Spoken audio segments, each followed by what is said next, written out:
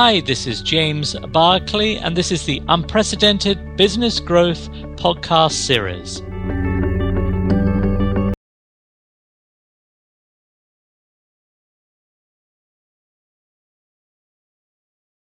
Welcome to the second in our series of Growth Markets Uncovered, the keys to forming the right engagement basis with local partners, or should I call this, how to keep the lawyers at bay.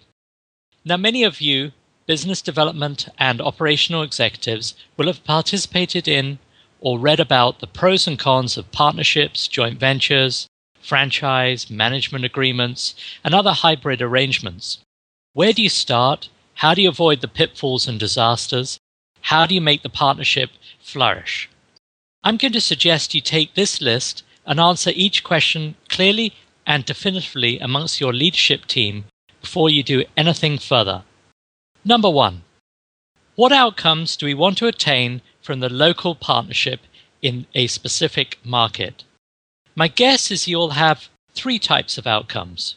Tangible outcomes, such as increased sales, increased profit, reduced business acquisition expenses.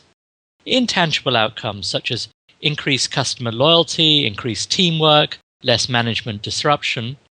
And peripheral benefits that come from that partnership, such as the local partnership expedites the speed to market of new products and services that you launch, enhances your research and development, collectively creates a stronger brand, attracts customers that neither of you would have been successful in without both of you working together to achieve these outcomes. Number 2, maintain a positive mindset. And by that I mean you're implicitly trusting each other to do the right thing.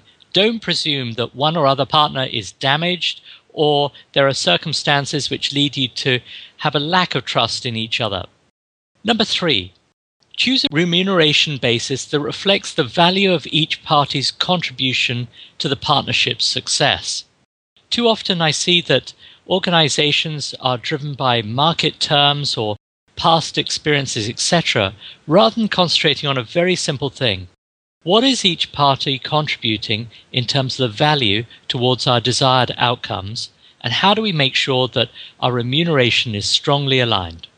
Number 4, ensure that your partnership accelerates your speed of response and enhances the quality of the customer experience. Your engagement basis must not create obstacles between yourselves and the customer. Number 5, ensure that any engagement basis protects your IP as successfully as possible.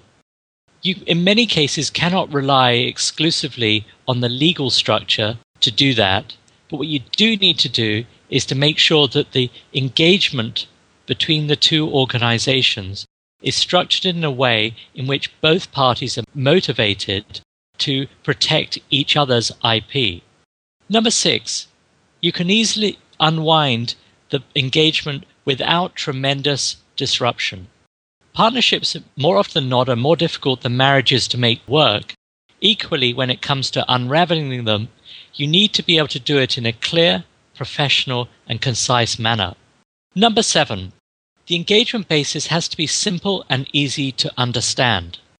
There's nothing worse than inheriting a past predecessor's joint venture arrangement or a management agreement that they put in place and finding it terribly difficult to understand what the obligations are of both parties, both during and at the end of that relationship.